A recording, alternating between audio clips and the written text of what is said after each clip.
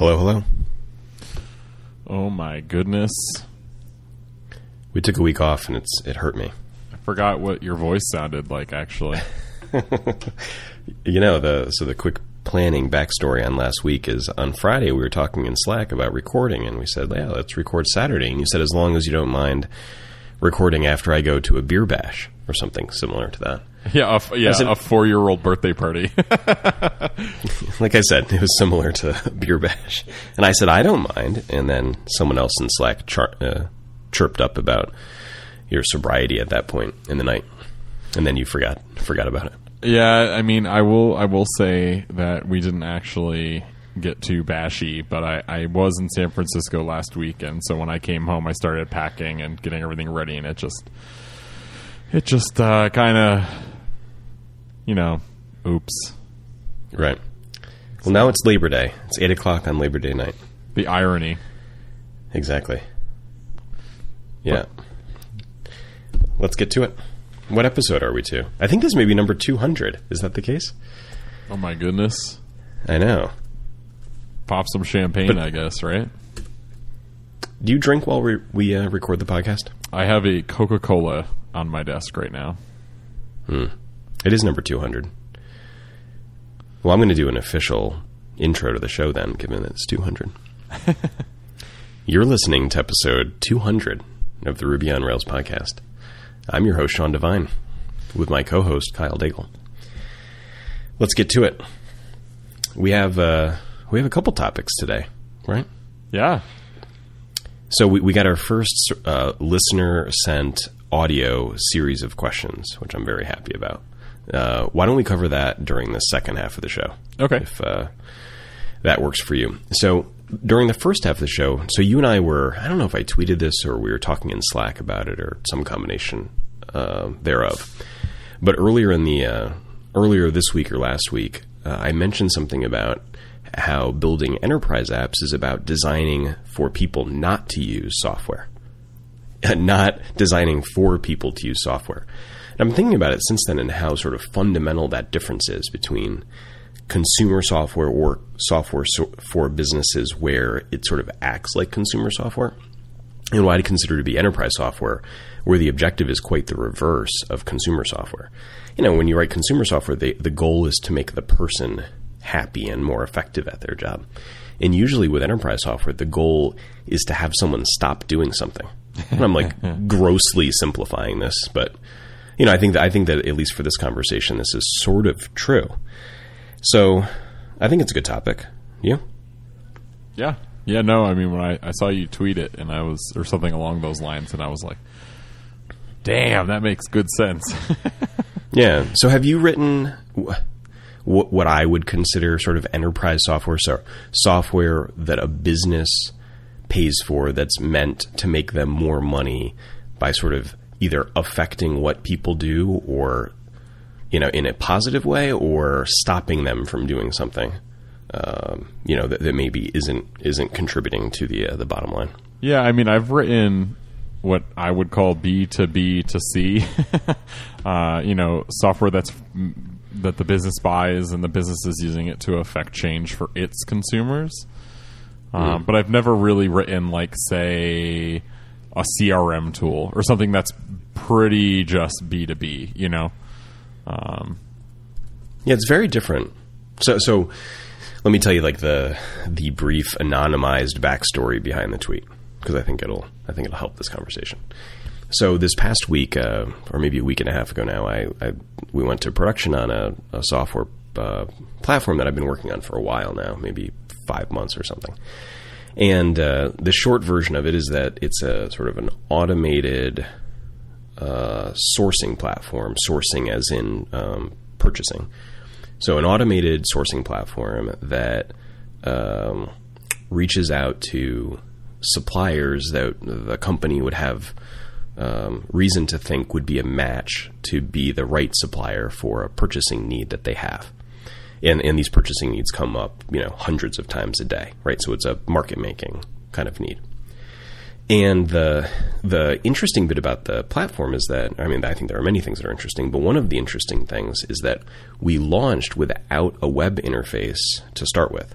So like the MVP, we literally cut the web client from the MVP on purpose, because the web client is sort of like the backup case. So the default case is that everything happens without a person touching anything, right? So that the profiles about who's going to get marketed to or sourced, that those get created dynamically based on history, and then the actual searching and matching happens dynamically, and then the communication by email, which is the primary communication vehicle, happens dynamically, and then the unsubscribes and changes to the profiles happen actually through clicks in emails, and then the reporting on it also happens on a schedule by email. So the sort of two MVP clients are, in the first case, it's a sort of an integration with a legacy system. And then in the second case, it's a series of email templates that have in them links that are the vast majority of the actions that either the suppliers or the buyer would ever take.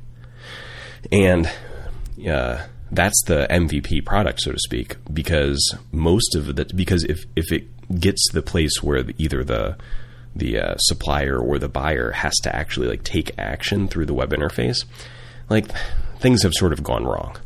not necessarily gone wrong, but it's sort of missing the point. Yeah. Right. Which is like massive automation of this thing that either people do poorly or don't do, or if they do it, it's expensive. So, that series of decisions I thought was so interesting because it runs counter to, I think, what a lot of people that either write software or think about writing software think about as what software is. Unless you primarily write software for big companies, in which case this sounds like your daily job. So anyways, that's sort of the backstory. That's what I was working on. And I thought it'd be a good topic to sort of think through, what the implications are of that. So any thoughts? Yeah, I mean, it's really interesting to me just because,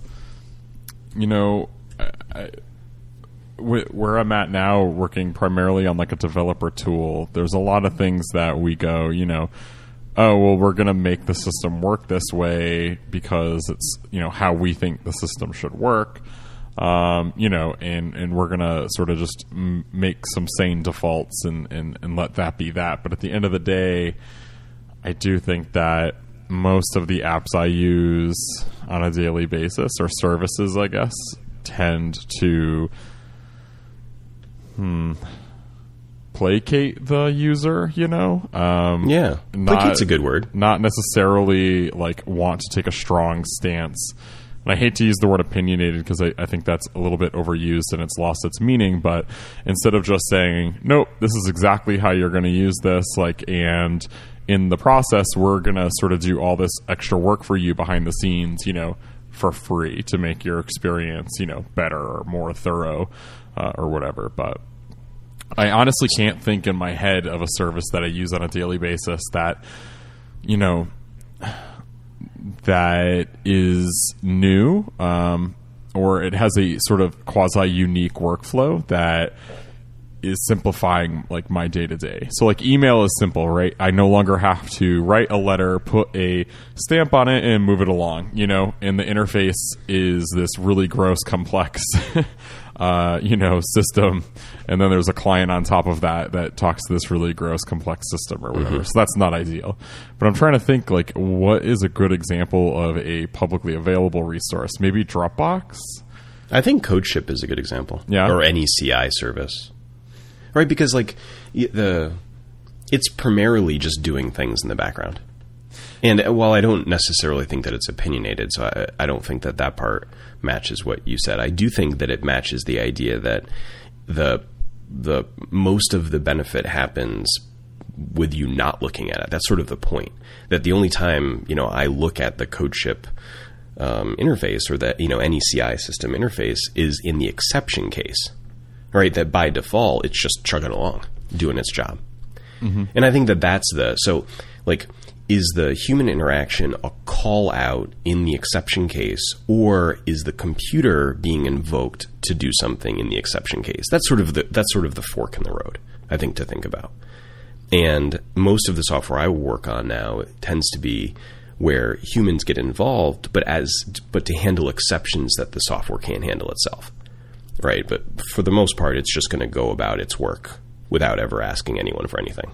And then, so if it does 1,000 units of work, maybe 1 out of 1,000 times it's going to ask for help. And I think, CodeShip clearly wouldn't be that percentage, but it's going to sort of yell at you, hey, something's up, come take a look 1 out of 20 times or something.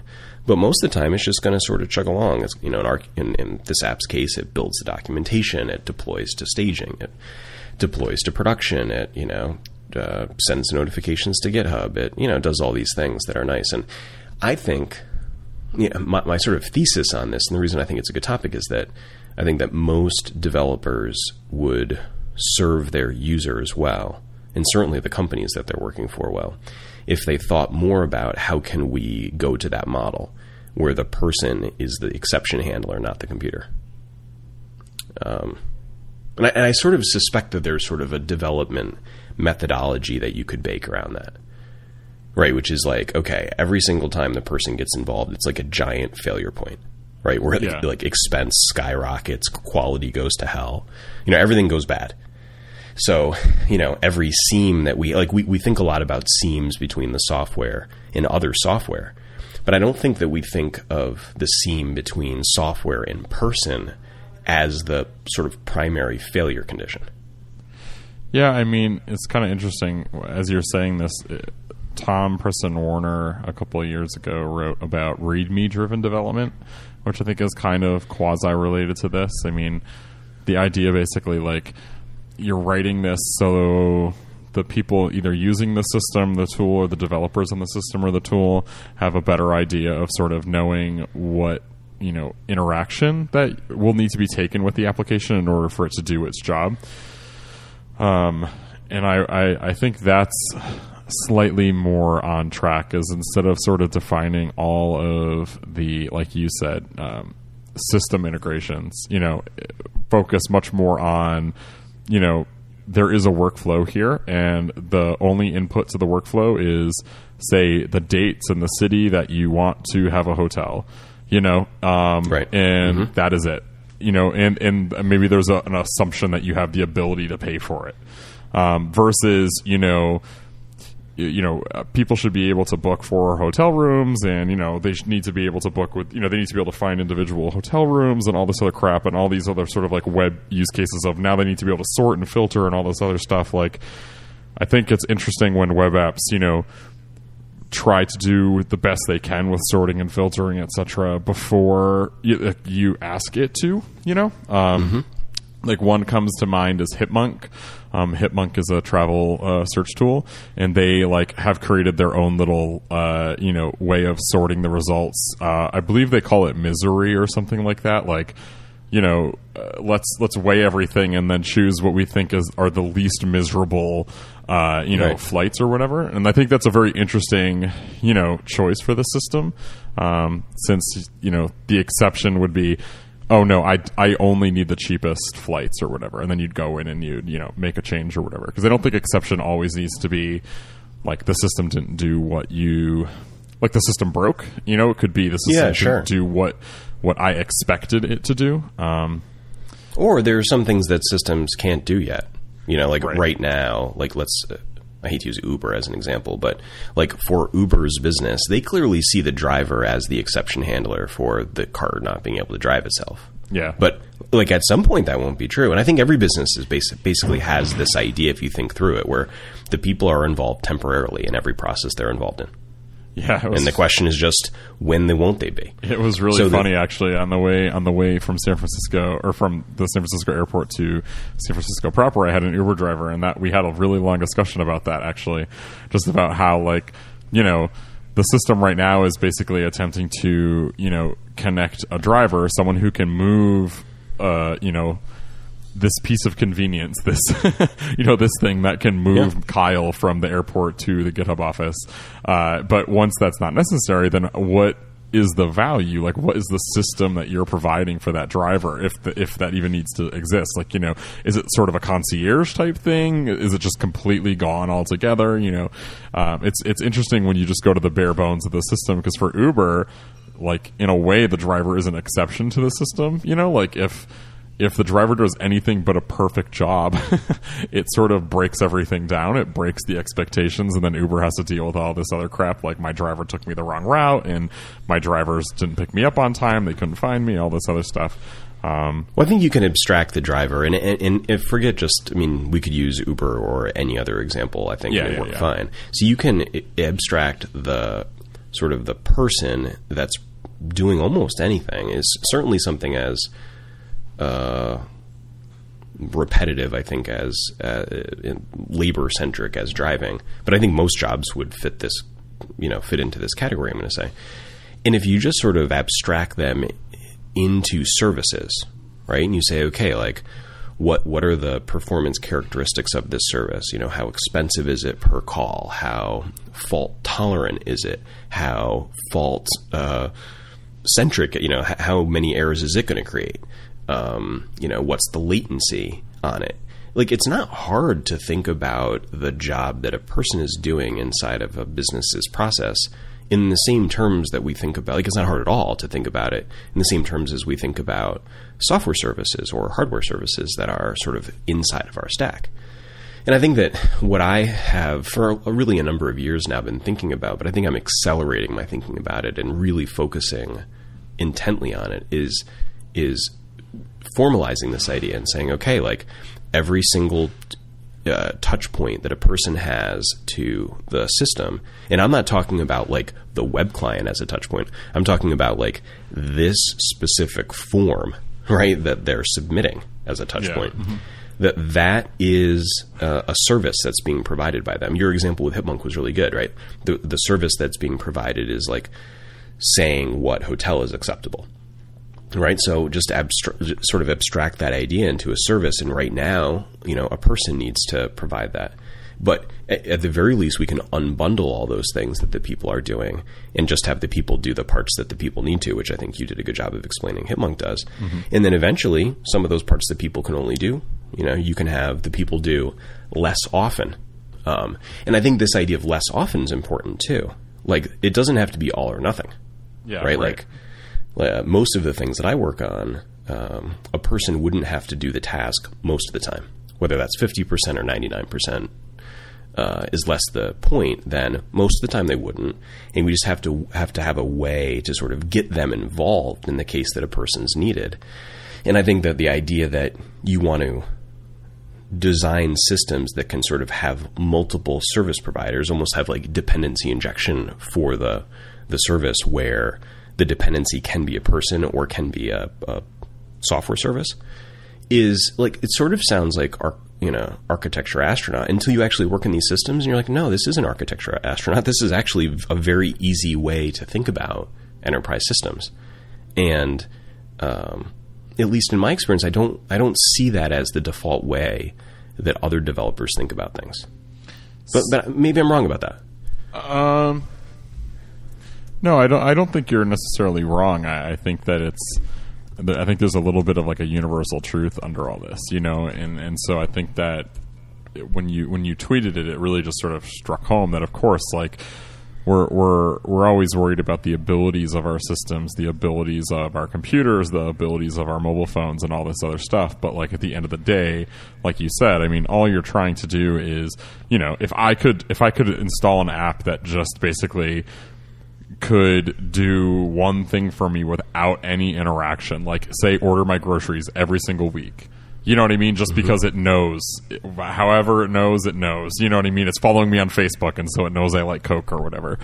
You know, that's way more valuable to me than, you know, having to go to the grocery store every single week and, you know, buy the groceries and choose what I want and what am I in the mood for or whatever. And so somewhere in between there's, you know, a service like where I live, like Peapod, right? Peapod is a, you know, online grocery service where I can go and order what I want and it comes to my house, but I still need to do all the ordering. And so I think, to me, I think we focus a lot on the like, you know, how do I connect these two APIs to kind of do something interesting, or the Apple Watch, you know, how do I, you know, use this silly little watch to, you know, do this one little interesting thing. And it's not so much that, you know, how can I make it so you basically are getting a tremendous amount of value, but maybe you have the least amount of, you know, exception cases, or the least amount of, I would almost say, involvement, you know, as possible.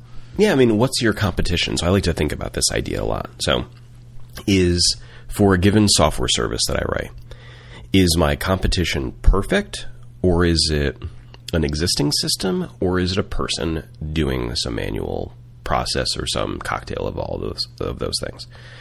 And when the competition is a person, the 99.9% of the time in all the work that I've done, the person is awful at the job.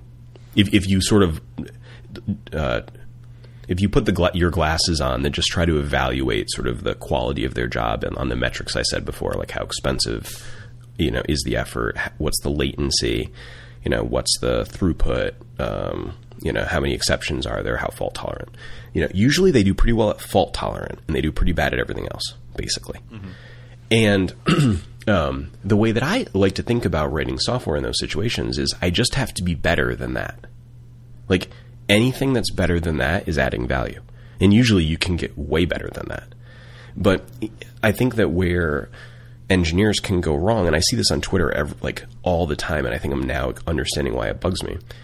Engineers will make jokes constantly on Twitter about how computers are awful and stupid and broken and everything. Everything's awful, right?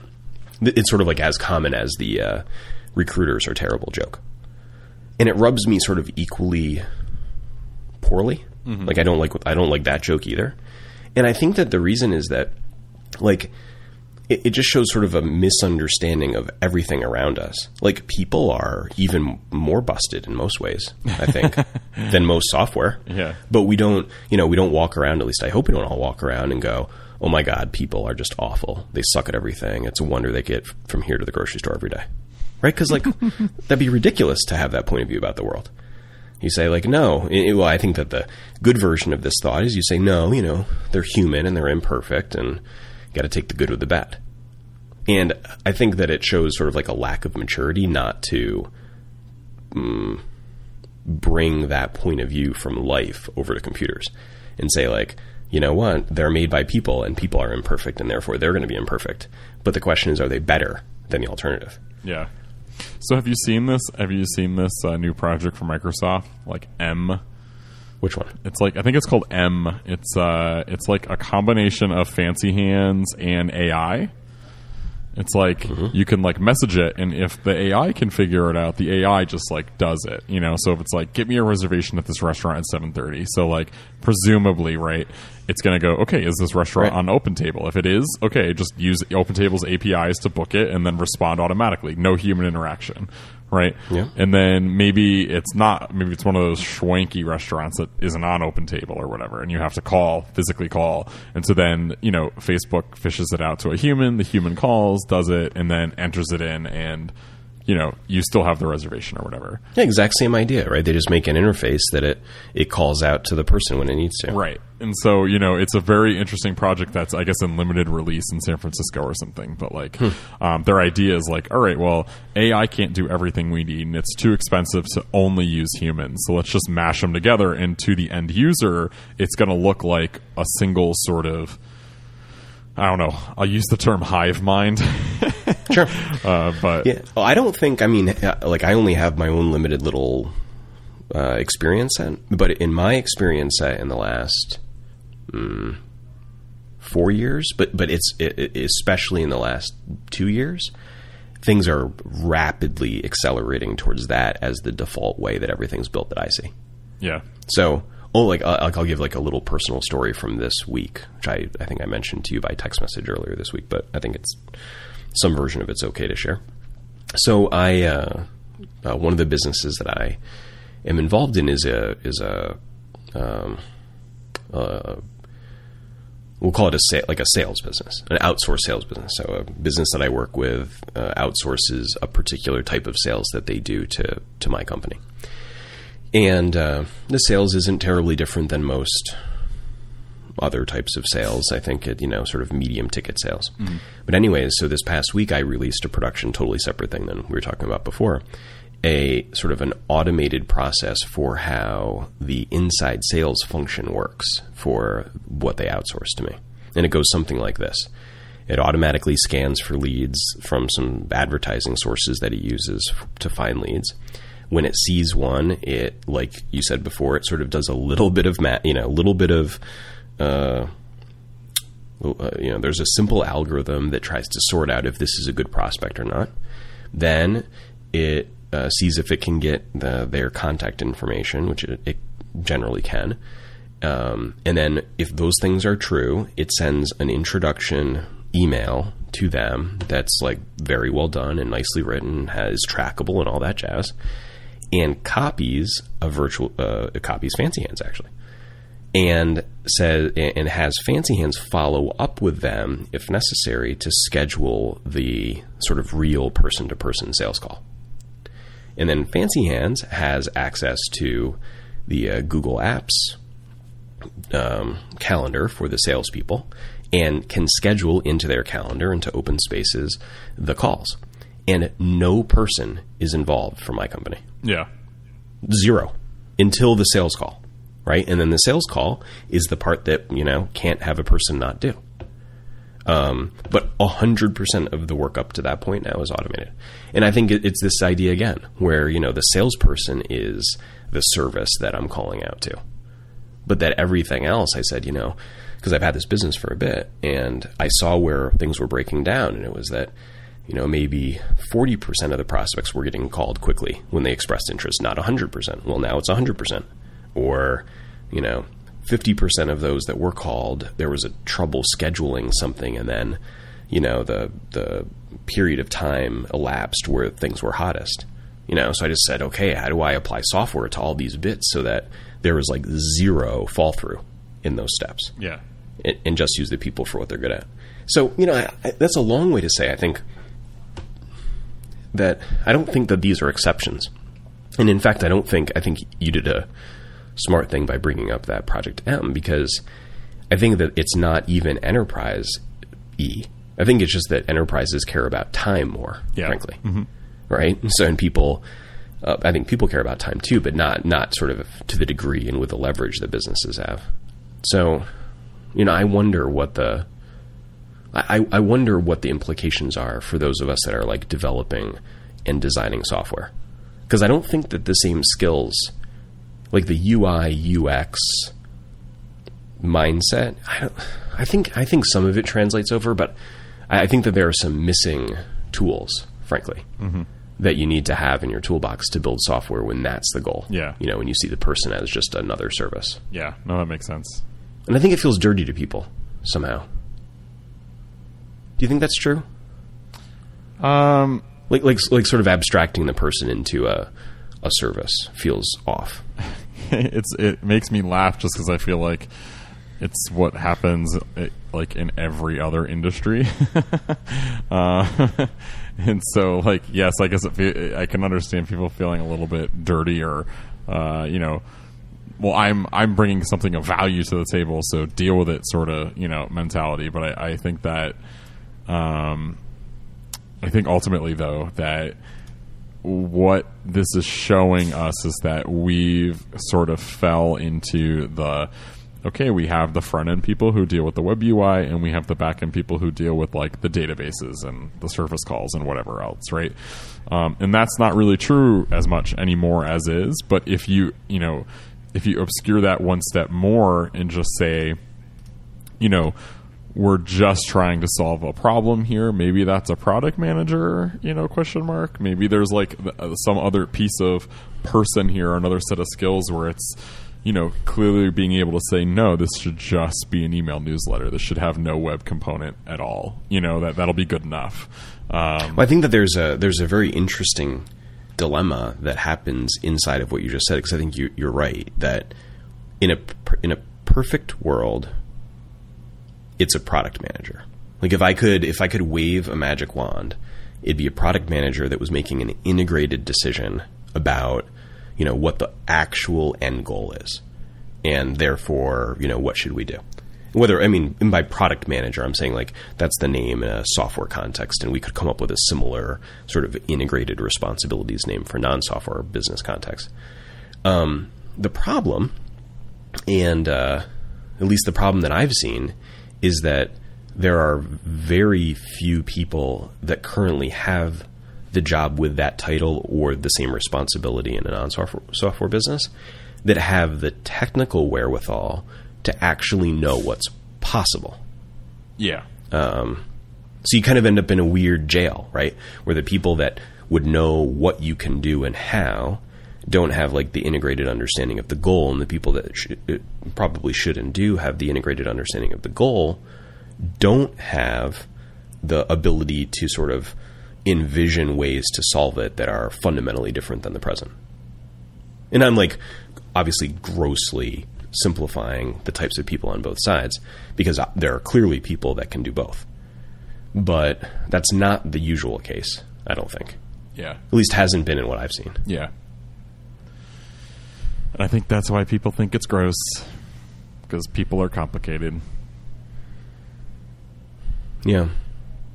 Yeah, and I mean, we've covered this on one previous show, but I think that it, yet again, like many conversations, sort of leads you down the path to the power concentrating into sort of technocrats. Yeah.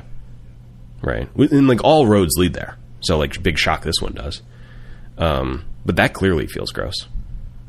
Like, I mean, anything where power continues to concentrate into a very, very small group of elite people is gross, I think. But I mean, whether it's gross or not, I think it doesn't say anything to whether, someone listening to this show or me or you or whatever needs to think hard about the role of software and how to design smart systems. Yeah, I'm really intrigued just about making my job useless.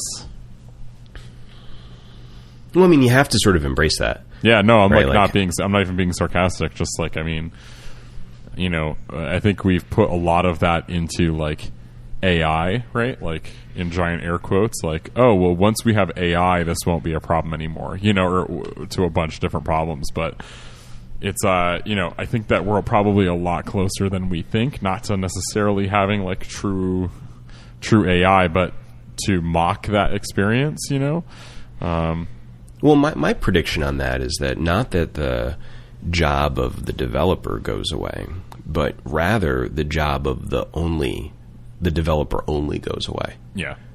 And I mean, like for people that know the kind of work I do, I acknowledge how absurdly self-serving this is going to sound. So fine.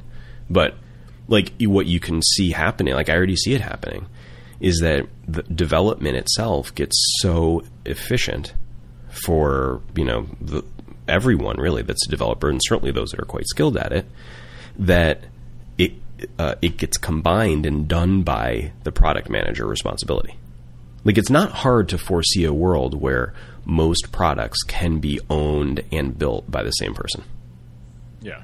Yeah. Sure. And I'm like simplifying slightly, but I mean, I think that this is where sort of when you combine that thought with service-oriented architecture, which, I think people have various points of view about, and sentiments, but if you combine service-oriented architecture with this idea of like the combined product manager, developer, technocrat gal, you can imagine a world with a bunch of solo product owners, even in an organization. I don't want to say like GitHub because that makes it too personal, but like another software company similar size to GitHub, you could imagine sort of a constellation of these combo business programmer people. Yeah. That are interfacing through, Amazon's sort of structured this way, I think, actually, that are sort of interfacing through, APIs, for lack of a better way to say it, where each of them are sort of conceiving and building the thing. Yeah, right. Which I think, to your point before, says that either your job's going to get way better, like you, Kyle, or is going away. One of the two. Right. At least there's a good path. Right, like I'll never forget. This is a great story, I think. And so like when I was in high school, right, I was involved in some sort of like technology something role. They used to have a name, but like the idea would be that like the school system doesn't have enough people in IT, and so you would go and like help do like the lowest rung of help tickets, you know? And so one of the lowest rung of help tickets was setting up this new computer for the attendance office, because the attendance office had 3 people working in it whose sole job was to get the attendance from the teachers and then call home and be like, Kyle wasn't in school today, why wasn't he in school? Right? Mm-hmm. So that was 3, people who probably were only working half time, but like I think it's pretty darn close to full time. And so I get this ticket where I have to go into the office because the school has purchased or the school system has purchased some sort of software that basically takes the attendance from the electronic education system that the school's already using and places an automated call home, basically. It's like blah, blah, blah, your kid's out, like press 1 to do X, press 2 to do Y, or whatever. And then like the system would automatically just sort of go, all right, this is no big deal. Or yes, like a human should call back and like talk to the parent or whatever.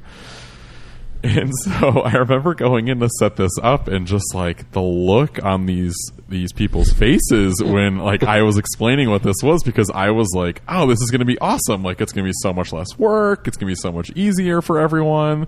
But the translation of that is that these people's like 80% of these people's jobs is about to be handled by this like really crummy compact with like 2 modems in it, And so to me, it was like very interesting because, that part of the system should definitely have been automated, right? There was nothing interesting or human complex between take data input into a computer, place a phone call home. Like that was the most interesting like part of the problem from a technical perspective. Right. And then the last step is just like, now look at the exceptions. Like look at like the parent that said, no, my kid is at school, and then figure out what's going on. Or, this kid's been out for 10 days straight or whatever, or deal with those cases that a human needs to interface with.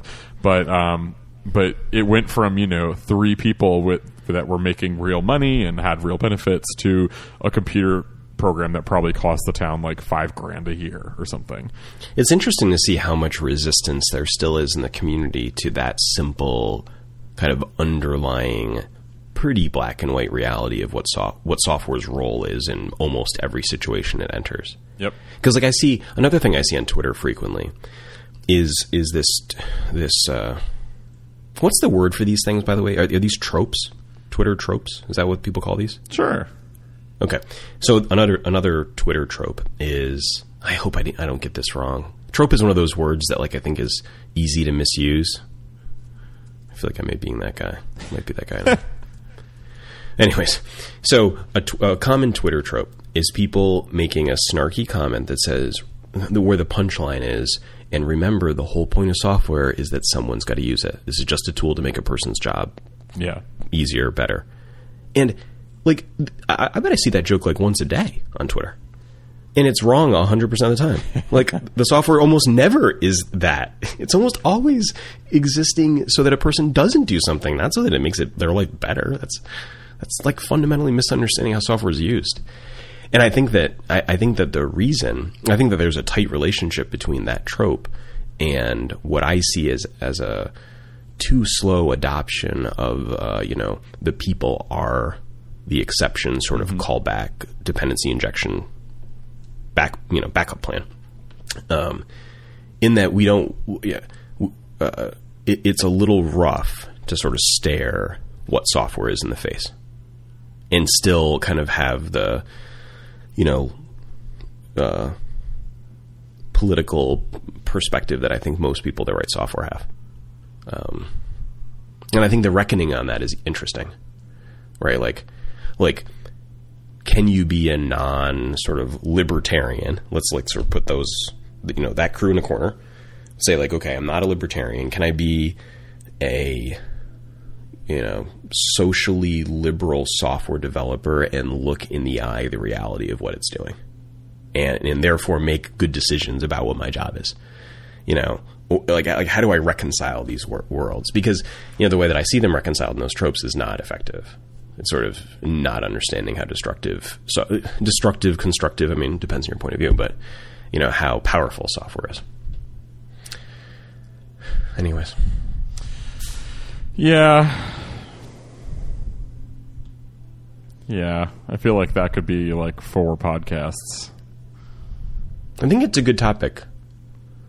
Because I think it's rich. I think it's like rich with interesting things to think about. Yeah, at the very least, I don't think it has an answer. It has some... Yeah. It's... Yeah. Well, this is like, kind of like a all roads lead to the technocrats sort of winning in a gross power grab. I think almost all roads lead to hating capitalism and seeing no alternative. Like it's like a similar destination in these sorts of conversations. Well, anyhow, speaking of, let's do a sponsorship read. Who's the most appropriate one to get that segue? Let's do Lynda. Seems apropos this topic. Okay. Y'all know lynda.com. They've sponsored before. Happy to have them back today. Lynda is the online learning platform with over 3,000 on-demand video courses to help you strengthen your business, technology, and creative skills. For a free 10-day trial, visit lynda.com. That's lynda.com/Ruby on Rails. Some of the courses that they've recommended that relate to this podcast are RSpec Testing Framework with Ruby, Code Clinic Ruby, Ruby Essential Training, and Localization for Developers. So those are software development related courses, and they have many, many others. So, for example, the JavaScript library is quite good. The CSS, SAS, HTML, all the front end side is pretty good too. And you can also use Lynda to learn about non-technical things, whether it's negotiation skills or how to manage better or public speaking, really you name it. And I think to our conversation before, the idea that the successful programmer will be the person that crosses over, not to the front side necessarily. I actually think this is a good podcast topic too, which is like this front back, like maybe the idea of a full stack developer is less about front end, back end, and more about business tech. Yep. Anyways, that was not part of the ad, but I think Lynda is a great resource for someone that's sort of coming to grips with that world and trying to manage their career in such a way that they're, full stack business programmer. Anyhow, with lynda.com, you can watch and learn from top experts who are passionate about teaching, stream thousands of video courses on demand, learn at your own pace, take notes and refer to them later, even download the tutorials and watch them later on your iOS or Android device. Go today to lynda.com/Ruby on Rails, and you'll get a free 10-day trial. Thanks to them for sponsoring the show. All right. Should we jump to our listener questions? Yeah. All right. So here's what I'm going to do. This is a wicked low rent way to do this. Are you up for a wicked low rent way to do this? Yes. Yes, I definitely am. It seems better than me editing later tonight. That's the competition that it's got. So here's what I'm going to do. So we have a series of questions from Colin Boy. He says his last name in the question, so I'm going to defer the pronunciation of his last name to him. We have some questions from Colin, and I'm going to cut right to it. I'm going to hold my phone up to the mic, see how it sounds. Like I said, wicked low rent. Here we go.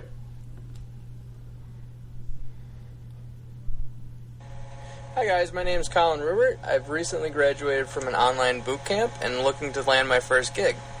With that, I've got a few ideas on topics that would be great to hear from your guys' point of view. So the biggest one is, how do you land your first gig as a web developer when you don't live in a tech hub city? I currently live about 300 miles north of Chicago, and our area is not known for having very many tech jobs, and specifically web developer jobs. So for me to go and meet people and network and try and find stuff, I have to travel 300 miles to visit Chicago, which I do on a monthly basis to go to a Ruby meetup.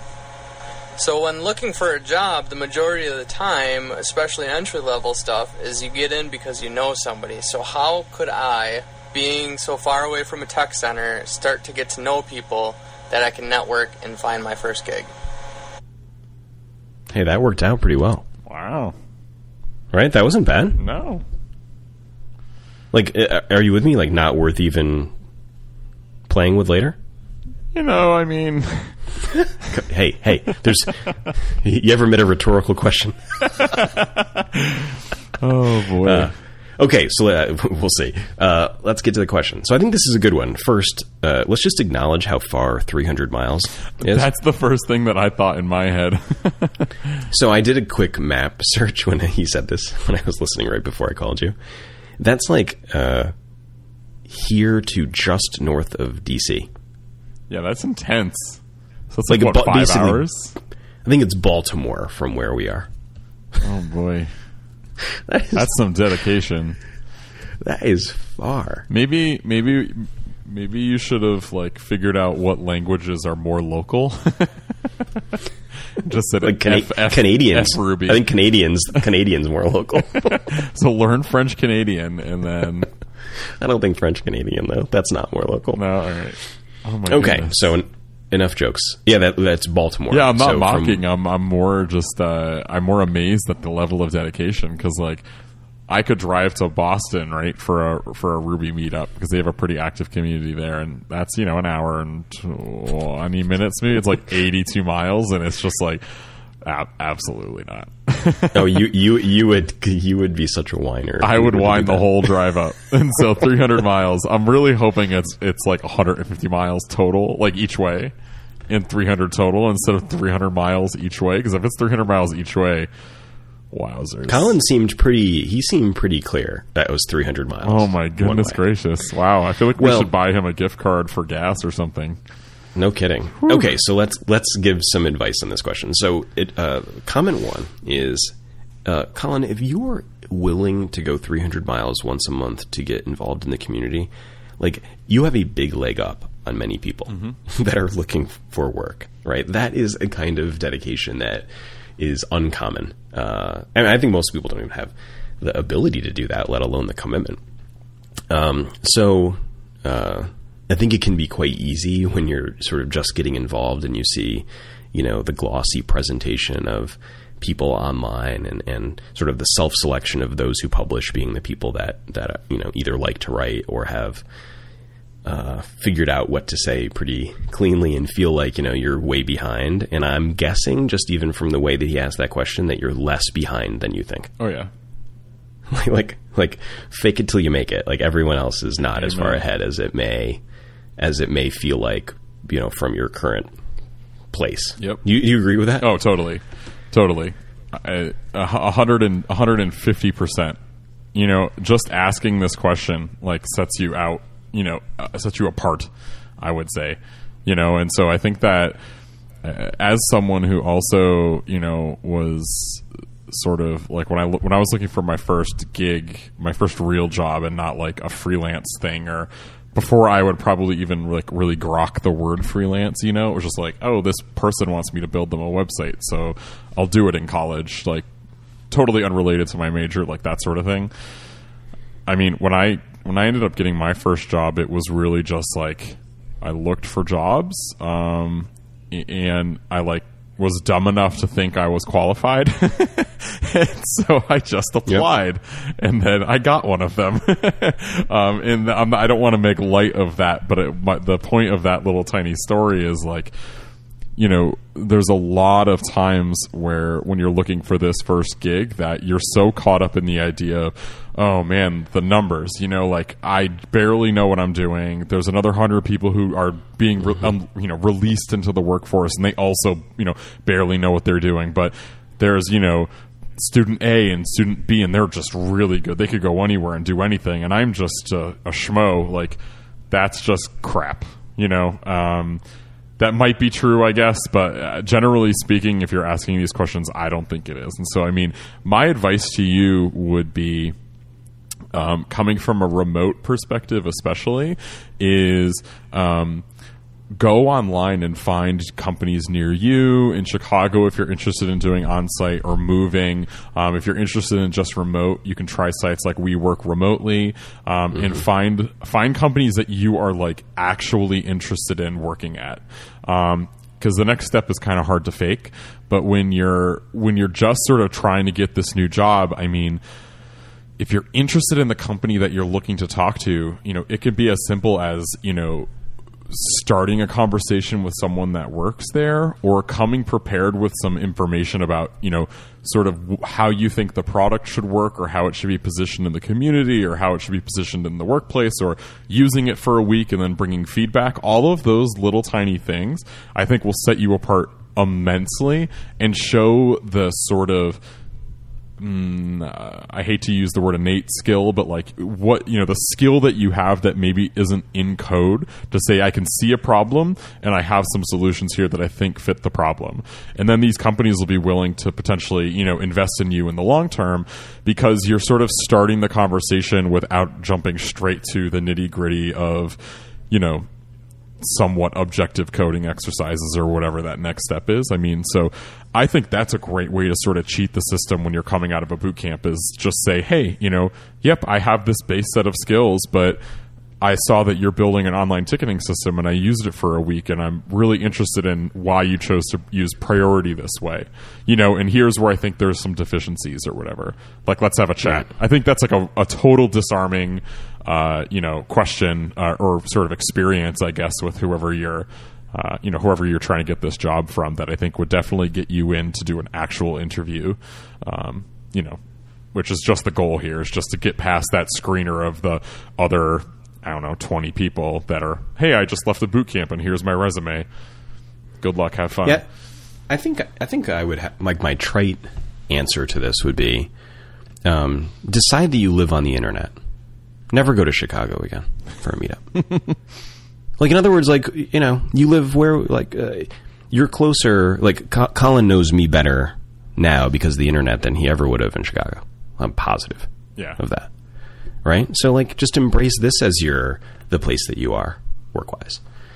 And, I think I think if you sort of go all in on that strategy and say, I'm going to be the best community member of the internet community of web developers, because I don't have another community that's practical for me, that if you just do that one thing, you're going to do great. Just take the time you're driving back and forth and invest it in the community. And, you won't feel like you're missing out. At least maybe not. Maybe it'll be a little more lonely at first, but maybe it feels like you don't have the training wheels of like going to the meetup and sitting in the place with the pizza and having the beer with the other people. But, so it maybe takes a little bit more assertiveness on your part to make that work. But clearly Colin's assertive, so that should work fine. Okay. Should we play the second question? Yeah, do it. Okay. My second question is, how do you bridge that 0 to 1 year professional experience gap? Many job postings are looking for 2+ years experience, but it seems like the average junior level position is at least 1 year professional experience. So how does a bootcamp graduate or just a recently graduated student bridge that 0 to 1 year professional experience? Topic number 3, how do you attract... Okay. I'm going to answer this one real simply. Ignore those requirements. Ding, ding, ding, ding. I mean, and I don't mean sort of ignore. I mean, totally ignore them. They don't matter. They didn't matter to the person that wrote it, frankly. Like, you're projecting onto them an amount of attention and meaning to the year's experience that they didn't mean, probably. And even if they did, don't matter. And hey, this cuts both ways. So, like, that can sound like good news, and I think it clearly is good news for someone that's just getting in. The other side of the pancake on this one is that if you have lots of experience and aren't that good, it's not going to help you out that much. At least in some situations. So, I don't know. It sounds like you agree, Kyle, but I would just completely throw that out. Don't even worry about it. Yeah, no, I agree completely. And hey, if you'll know when you aren't cut out for the job, right? Like when they're asking for things that you don't believe that you could do. One, you probably won't be able to fake it. And so they probably wouldn't hire you. And two, you probably wouldn't want to take it anyway. So just don't sweat it. You know, if you're capable of doing something, then you're a good candidate for the job. And if you're not capable, you're not. And the correlation with years' experience is loose at best. It's not nothing, but it's not super high. All right. I think we're halfway through his question, so I think I should read a second sponsor. Okay. Not that there's any magic about sponsors halfway through, but Halftime has a lot of ads. So it's football season. We're going to have an ad right now. Okay, our second sponsor today is DigitalOcean. DigitalOcean provides simple and fast cloud hosting built for developers. Create a cloud server in 55 seconds for as little as $5 per month. DigitalOcean is built for developers and used by over 400,000 of them, including me. Now, to be fair, I do not use DigitalOcean on my main projects now because I am a little bit of a DevOps wimp, but I have for, I think, 2 projects, and I had quite a bit of success, mostly because the quality of their documentation that's provided by the community is quite good. So just don't want to be inaccurate with that. Anyways, the DigitalOcean solution is highly scalable to meet the demands of your growing application or business. You can even resize Droplets, that's the name for their servers, to meet your needs as you grow. You can choose whichever OS you'd like, and they have one-click install for apps like Django, Rails, WordPress, Ghost, etc. All their servers are built on hex-core machines with dedicated ECC RAM and RAID SSD storage. Servers can have up to 20 CPUs, 64 gigs of RAM, and 640 gig of SSD hard drive space. They have full-featured DNS management to easily manage your domains, and auto backups and snapshots allow you to easily clone and deploy your servers.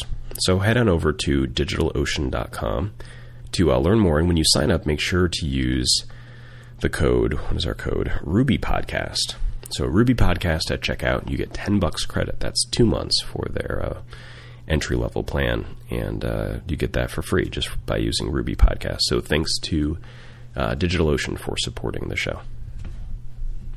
Okay. So far we're full of good news for Colin.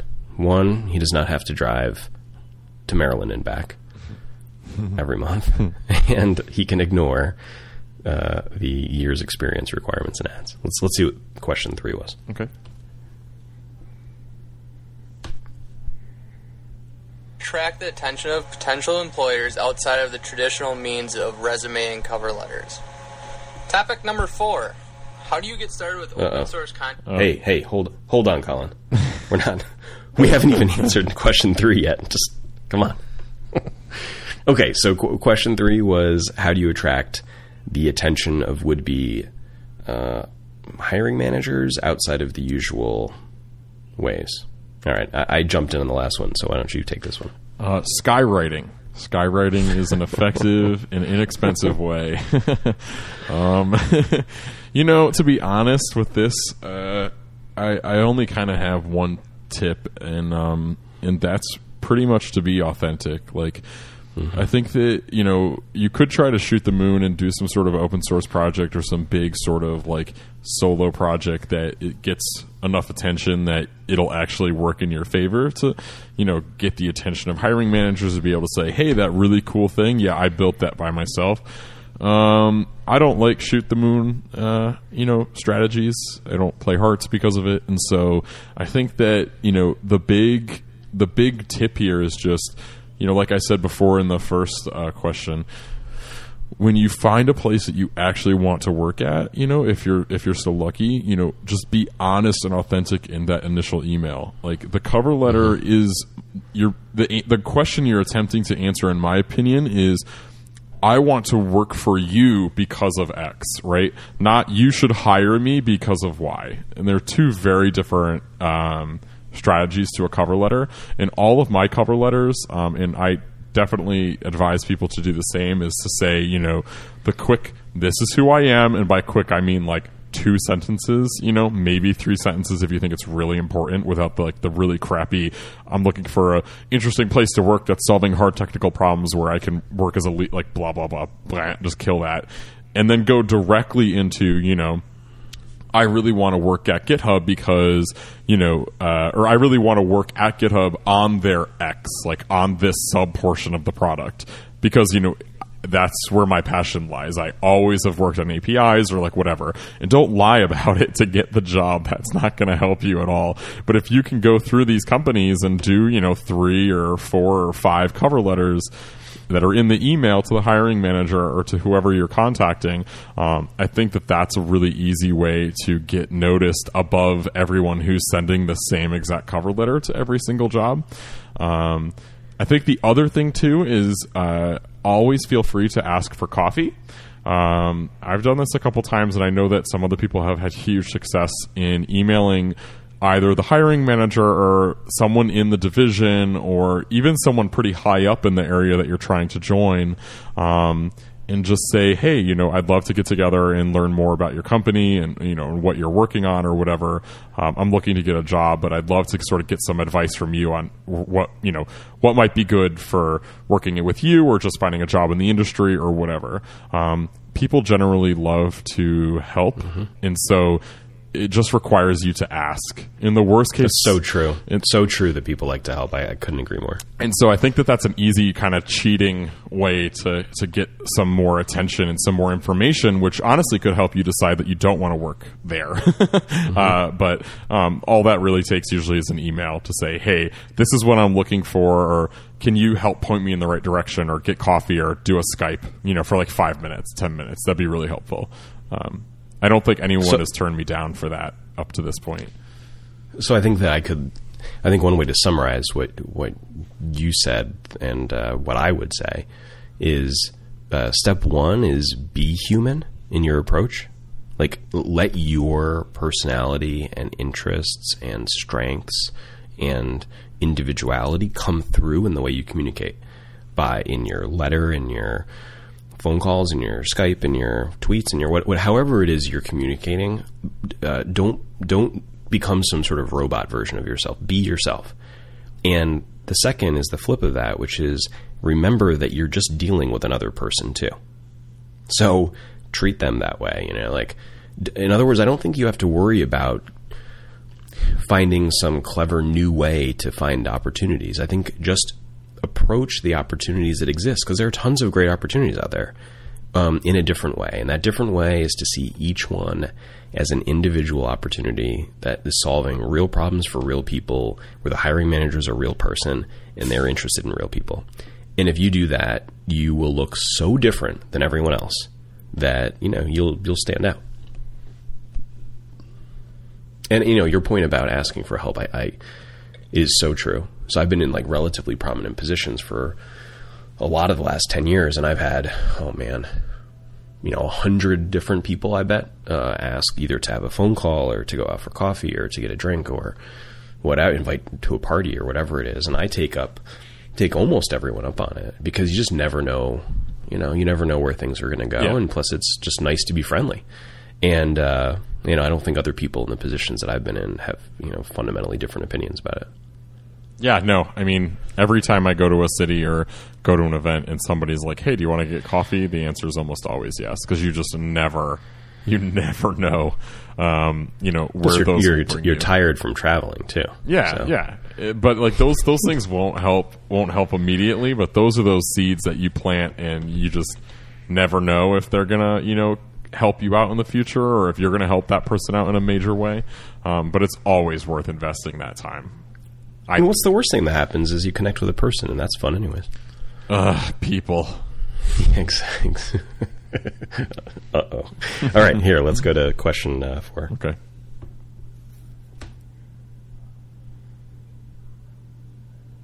Contributions besides documentation. Documentation, although important, seems to be the number Uh-oh. thing that people... Hold on. Wait. Somebody's going to be doing some editing. Oh, no. This is awful. Yeah. What is happening? I feel like the rent is too damn high. Yeah, my low rent bragging was sure to run out eventually. Okay, let's try this again. Now, we may start slightly before the question here. But. Topic number 4. How do you get started with open source contributions besides documentation? Documentation, although important, seems to be the number one thing that people recommend. But when people want to start getting into code and be able to show people and potential employers the code that they've contributed to, how does somebody get into a project that isn't as developed as major Rails or Ruby-based gems?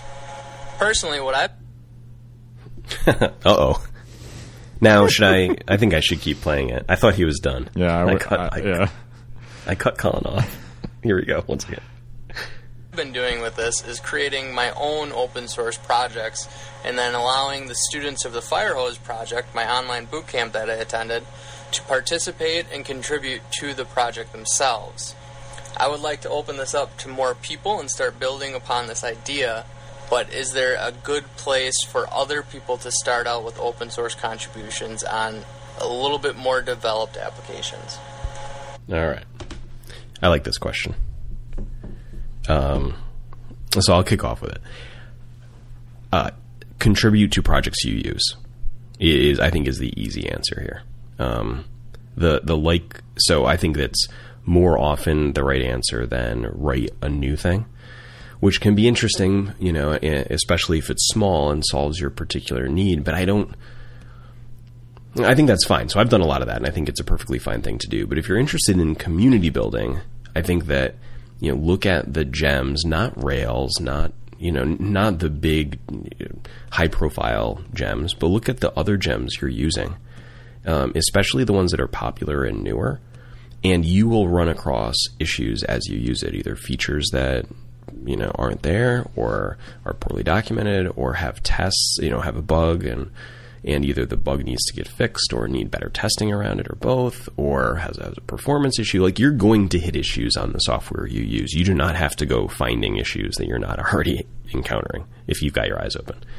So just take a look at your gem files and the projects you're working on. If you're not working on projects, I would do that before I would contribute to open source, because I don't think that you'd have the context necessary to do a great job in open source if you weren't sort of using those libraries or libraries like them in projects. And as you come across real problems and real need in your use of those libraries, get involved. That's how I would do it. That's how I do it. So, I definitely practice what I preach there. You? I have 2 tips. Everything Sean said is tip 0.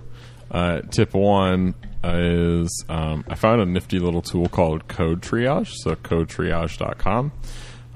What it basically allows you to do is to sign up for those projects that you use on a regular basis, and you'll get a daily email that points to a single issue that is sometimes particularly old and sort of crufty and needs just some help getting it across the finish line. So I signed up for, Bundler, Pry, Rack, and Rails. Like, those were all kinds of things I kind of used every day, and I figured, it'd be helpful if I can kind of poke at these, even just to understand them more, even if I couldn't get code back into them. And so that was pretty helpful. It does it with a bunch of different languages, a bunch of different projects. So that's just codetriage.com. That's pretty neat. The other thing that's pretty interesting is libraries.io/bus-factor. You could probably Google that a little better. It reminds me of one of those you see people tweet those ads in the for a job where the URL is 120 characters. Yeah. Just go to weare-theprogrammers.cat/dog underscore. Wait, which slash is it? Exactly. So anyway, just Google bus factor and libraries. It'll probably come right up. But it's a really interesting project where it basically goes through and it says, here are the number of dependent releases for this project versus the number of contributors to that project. Right? And so the idea here is that these projects are very heavily used, but they have very few contributors.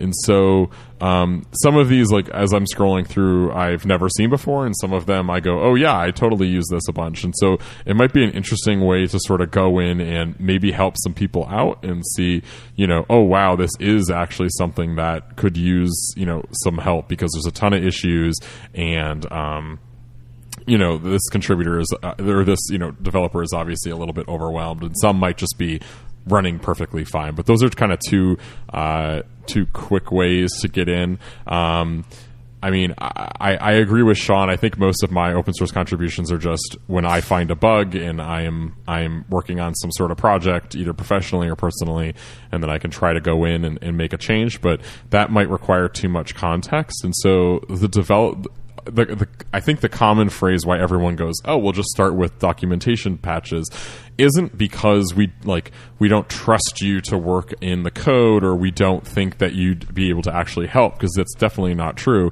I think it's just an easier way for you to get comfortable with a project or an ecosystem of projects to be able to go in and make more substantial code-based changes.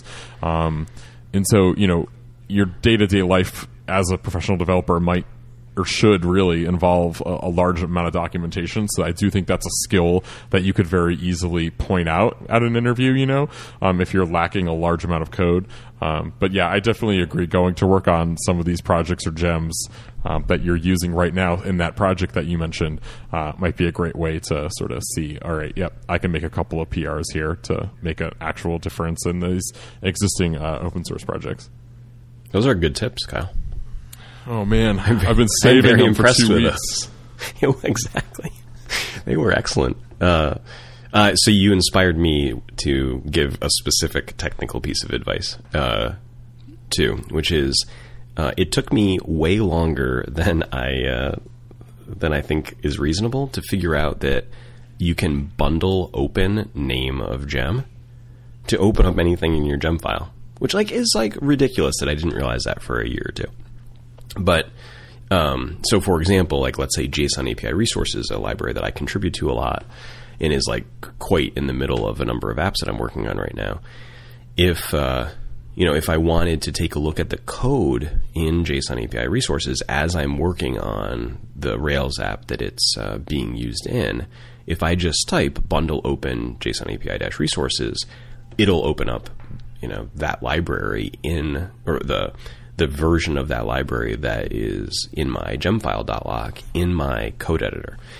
And the reason that I really like that is that a lot of the path to me contributing to something starts there, right? Something's going, I'm using the library. I'd like to see how a method, I want to take a look at a method that I'm using or the documentation. There's something I want to take a deeper look at. So I just bundle open it, search for what I'm looking for, and then sometimes I find that, it doesn't support something that I'm interested in, or the documentation's missing, or whatever, and then find my way from there to forking it and patching it and PRing it. So knowing that workflow, if you didn't already, is a good one. Is that a command you knew day one, and I'm the idiot for taking years to figure it out? No, because there used to be a gem before Bundler, didn't there? I vaguely remember there being a gem that did that. Do you remember that or not really? No, I don't remember. Okay, there used to be a gem that did Obviously that. Not, because I was so slow to even figure it out.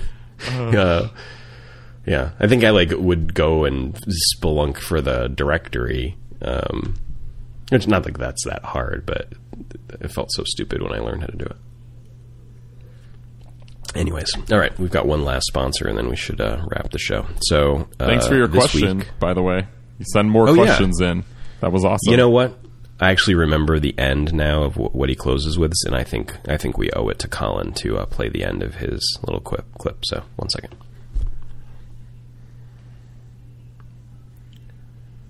Topic number 5. How do you go about marketing yourself for freelance work and start getting paid to do web development to get that professional experience?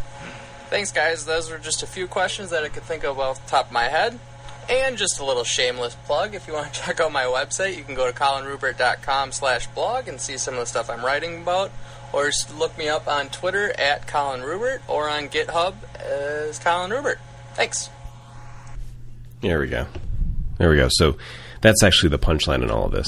You took the trouble, Colin, to chat with us on online and come up with good questions, and now you get your ad on the show for colinrubert.com. So thanks to him for asking the questions. Thanks, Colin. And anyone else that wants to send in your questions, do so. We'd love to feature you on a future show. Okay, let me tell you a little bit about CodeShip again, and we can get towards the finish line. So CodeShip has sponsored the show once again. I want to thank them for that. They're a continuous delivery service focused on speed, security, and customizability. You can set up continuous integration in a matter of seconds and automatically deploy when your tests have passed. CodeShip supports your GitHub and Bitbucket projects. You can get started with their free plan today. They just launched Organizations. You can create teams, set permissions for specific team members, and improve collaboration in your continuous delivery workflow. You can maintain centralized control over your organization's projects and team with CodeShip's new Organizations plan. So go to codeship.com/5x5Ruby. That's codeship.com/5x5Ruby. You'll get 20% off any premium plan for the next 3 months if you use that code.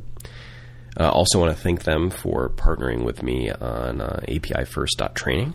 We've got a number of people signed up. It's going to be next week, the end of the week. Really looking forward to it. So if you are considering attending and haven't decided to come yet, come join us. APIFirst.training. What are you waiting for, by the way? Yeah, right. Right. You get to chat with me for 3 days. All right. I think that it's bad luck to end on a sponsorship, so we need to bring it home. Bring it home topic. How was your trip? It was great. Yeah, so it was great. If you're going to be in the San Francisco area on October 1st and 2nd, GitHub is doing a conference called GitHub Universe, of which I will be speaking at. You should definitely come out. It's going to be a good old-fashioned hootenanny. I don't know if I could with the girls, but, being little and having to take another trip, but I should have coordinated to go to that. Yeah. I mean, just come in on Wednesday and fly home on Saturday and bring them with you. It'll just be a hootenanny. Bring them with me. Yeah, why not? I don't know. Yeah. But never too early to learn how to code. What's the focus of the... Like what's the purpose of the event? Sure. So it's basically around how to build software, and so it's a kind of conference / festival around, how do you build code, how are you, writing it, how you're collaborating on it, how do you overcome the sort of social problems, technical challenges with collaborating, and then, deployment, how do you get your code out, how do you collect feedback on it, how do you make sure people still love your software, and it's a pretty diverse list of speakers. I mean, there are a handful and a half of GitHub people, but there's a lot of other people speaking as well. Is it programmers that are attending, or a sort of mix of programmers and non-programmers? Definitely a mix. Programmers, product managers, designers, founders. It's definitely a mix. It's a technical conference, and so you might be in a session that could potentially go a little bit over your head, but overall, a lot of the discussion is going to be much more about, the sort of ins and outs of working on a team that build software, and not necessarily the nitty gritty of, why are you using Ruby 2.2 instead of 1.9? There's going to be a good mix of both. And so, from what I know about the experience of the conference and everything, it's definitely a great, I would highly recommend it to kind of come out and meet people. It reminds me of some of the conferences I've gone to in the past that no longer run, but are much more about, let's just get a bunch of really smart people together who really love what they do. And there's talks and a bunch of other stuff. So I'm only plugging all this because that was a major reason why I was out in San Francisco last week. And so highly recommend it. Follow me on Twitter at KDaigle for various and sundry discount codes as those become available to me. Cool. Well, I think that we should wrap with that. It sounds like a good time. I would attend if I could. I don't think I can. Teresa would love to go to San Francisco too, but I don't know. Traveling with twins, that could be a thing. I hear it is a thing. Traveling with one's a thing. I know. I'm stoked about that. All right. Well, Jamie's not going, is she? No, but our family is going to be going to the magical world of Disney after Thanksgiving. Oh, that's right. For our first big family vacation via aeroplane. Oh, man. So, hold on to your hats. I'm excited. Yeah. The goofy hats. You're going to get oh, no, Cooper ears. We're getting ears. Yeah. Okay. Oh, you mean like Mickey ears? Yeah. Yeah, I think that's good. All right. Well, if you'd like to connect with me on Twitter to get a coupon code for Kyle's conference, feel free. I'm barely known on Twitter. So, I had a fun thing tweeted at me on that point yesterday. Someone couldn't remember my name, like Sean, my real name, but knew my Twitter handle. So they went to twitter.com/barely known to figure out who I was, which I loved. I feel like my life is, it's going, things are coming together. It's like my hope in the first place that I'd be, more known for an ironic Twitter handle than I was for my actual name. I don't think I'm there yet. Anyways, good episode, sir. Yeah, I'm K Daigle on Twitter, GitHub, and emails. So hit me up, send more questions, and we'll answer them next week. All right. See you. Adios.